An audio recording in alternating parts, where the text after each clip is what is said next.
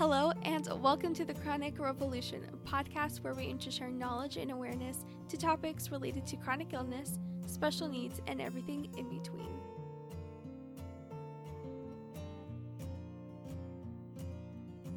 Hello, and welcome to this episode of the Chronic Revolution. Today, I have my co-host Carrie with me, who is also my mom, if you don't know. And today, we are going to be speaking about the topic of realizing and accepting help, that you need help. Yes, and that's a very broad topic, Kaylee. It's a very broad topic. So, I guess we'll start off with just in general, when you need help, the first thing that comes into your mind is pride. Mm-hmm. Like, I don't need help. My kid doesn't need help. We're fine. We can figure this out on our own. We don't need help. And whatever that looks like, whether that be medical intervention or like like last year, I hurt my Achilles tendon and I did not want to admit I needed help, but it was my right foot.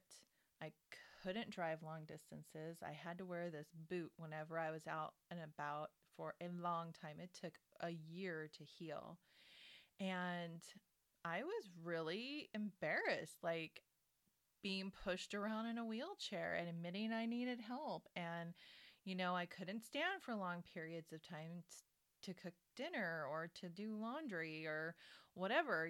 Bending over was really hard. You don't realize your Achilles tendon is attached to the tendons up in your leg. And when you bend over, that hurts.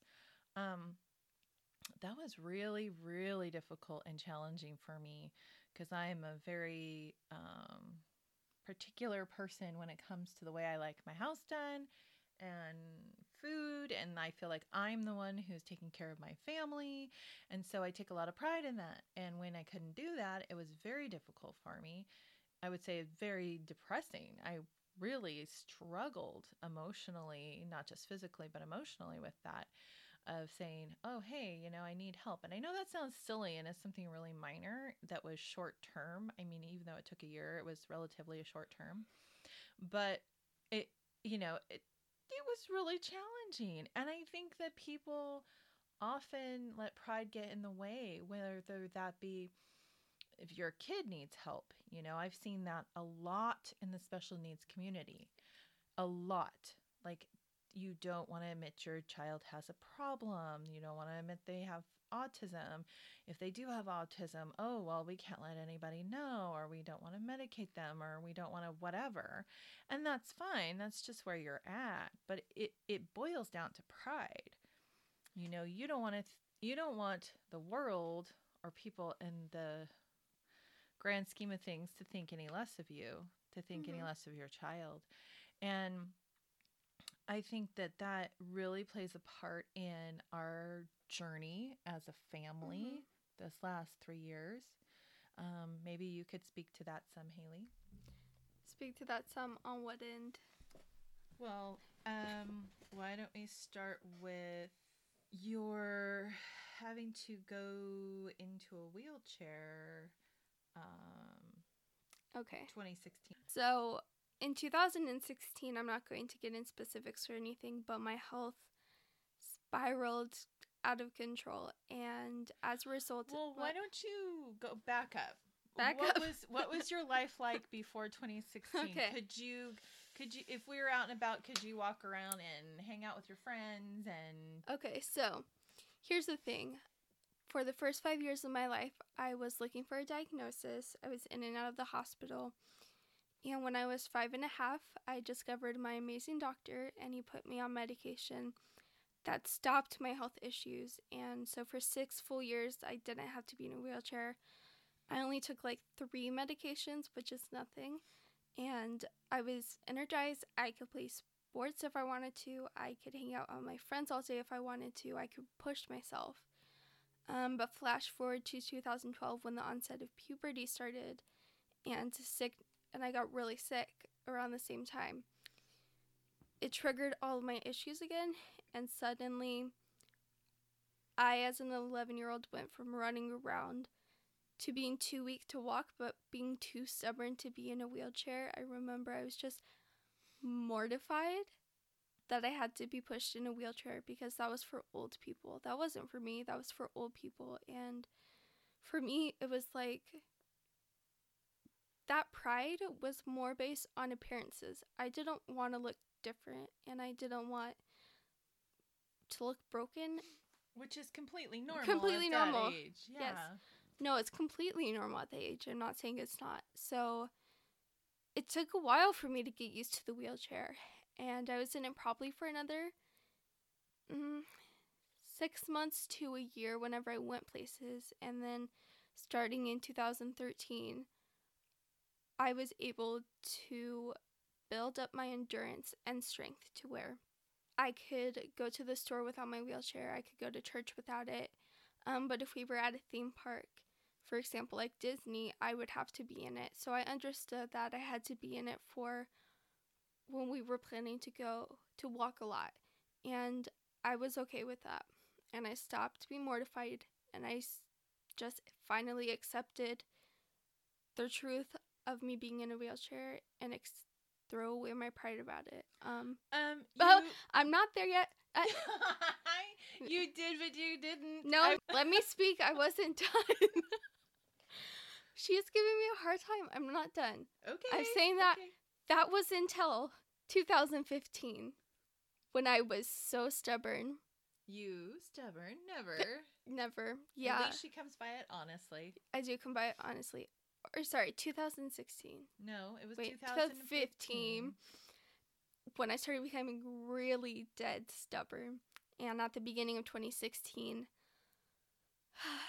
I was mortified yet again because I was so used to finally not being in a wheelchair that the thought of it was like... Well, she was going to go to a museum with her friends for school, and I couldn't go. And I said, okay, but I need to sit in your wheelchair. And she just adamantly refused. She said, absolutely not. And my parents were like, okay. They knew. And never make the mistake I did of letting your pride get in the way of something that majorly affects your health in the long run. And so long story short, that just added to the energy taxing on her body. That combined with she had just got over a cold, and it sent her in a downward spiral. So now, because of her being bedridden and almost losing her life for 6 months of that year, her muscles atrophied, and they've never gone back to her baseline. And so she has to be in a wheelchair when we're out and about. She has a motorized wheelchair because she just so how is it now? What do you feel like now when you're in a wheelchair out in public? For me now, instead of seeing it, I used to think of it as embarrassing. And I don't know quite how to just fully describe how it made me feel and what being in a wheelchair made me feel like. I feel like those of you who have experienced this know what I mean. But there came a point during 2016 where I was like, this is something that I'm going to have to use for the rest of my life, whether it's for long term or short term or both. And I got rid of my pride because I started seeing it as a helpful tool. I didn't see it as something mortifying anymore. I saw it, especially my motorized wheelchair, as independence. That I could still go places, and the fact that I was able to still do things just in a modified way changed my perspective on being in a wheelchair. Now it's second nature. Now I don't think twice about it. I'm the girl in the wheelchair, and I'm not embarrassed about it anymore because it's something that helps me, and it's not something that is like this big thing. And my advice to you would be, if you're struggling with this, is just realize and understand why are you talking about being in a wheelchair. Like, you need it. If you're talking about it, you need it. Well, it's not just a wheelchair, but it's help in general. Help in general too. That's what I like what you said, is that you use it as a helpful tool. And I think that that's really important to look at it that way whenever it comes to any kind of help, whether that be, because pride also got in the way when she was really sick in 2016, and I was drowning, man. I was drowning. And I had friends who came in and said, basically, we are taking care of you. Because I kept saying, no, I don't need your help. I'm fine. I'm fine. I'm fine.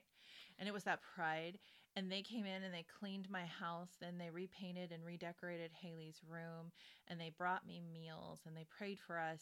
And accept the help. Use it as a helpful tool. Don't use it as knocking down your pride. People want to help you, and people want to help you in every area of your life, not just if you're really struggling, but also if you're just, needing a person to vent to, or if you need somebody to go to the store for you, or if you do need that medical intervention, use it as a tool and not like, oh, well, my life is over and I can't do anything and woe is me, poor me.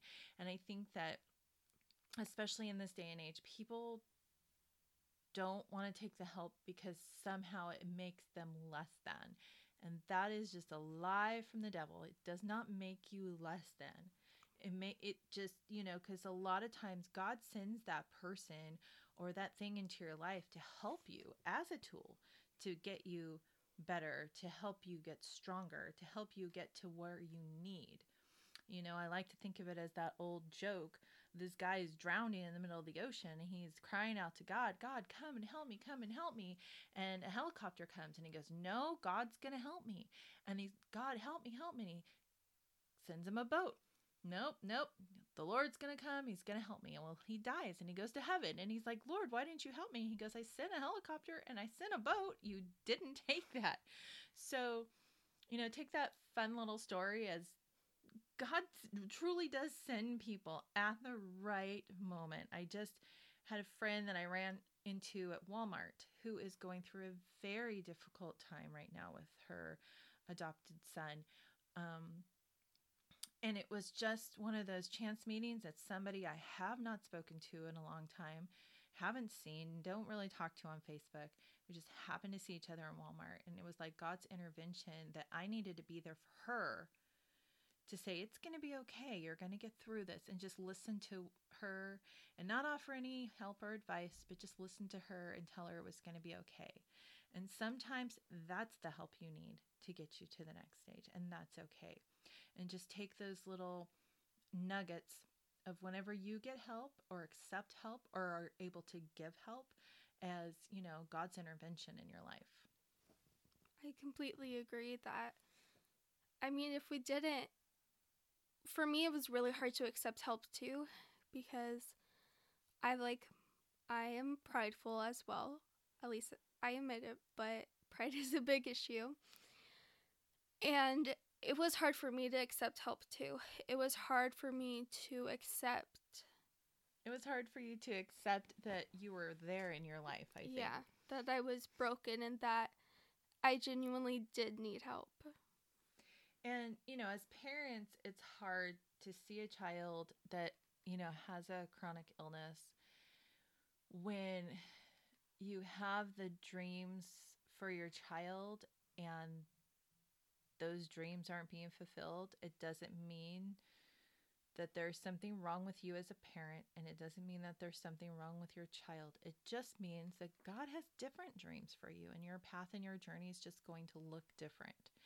And so accepting that help does not mean that you have a death of a dream. It doesn't mean that you have to accept your circumstance where you're at. You just have to accept the help. Yeah, and it doesn't mean that you are giving up, especially is that when God puts people in your life who want to help, who offer to help, and you are struggling, just accept the help, because our lives would be very different if we didn't accept the help, not health. And people generally want to help you, and you're robbing them of their blessing if you're not allowing them to help. And I know that's a lot easier to say than do, but and I think sometimes too people are like, well, there's always a catch for someone wanting to help you, right? No. There's not. No. And so with that, I think that we're going to end today. Okay. And I hope that you accept help. And I hope this podcast has been a little help because we had a very difficult time coming up with a topic today. So please go DM us on Twitter or Instagram and share what topic you would like us to talk about, because we're open for really anything. Yeah, we'll talk about just about anything, and hopefully we have something to say, because Mhm. things we thought we had something to say about, we have absolutely no opinion on one way or another, Yep. apparently. So with that, have a wonderful day. We'll see you on the flip side. I always say we'll see you. Hi, I won't see you. We will talk to you next time. Bye, guys.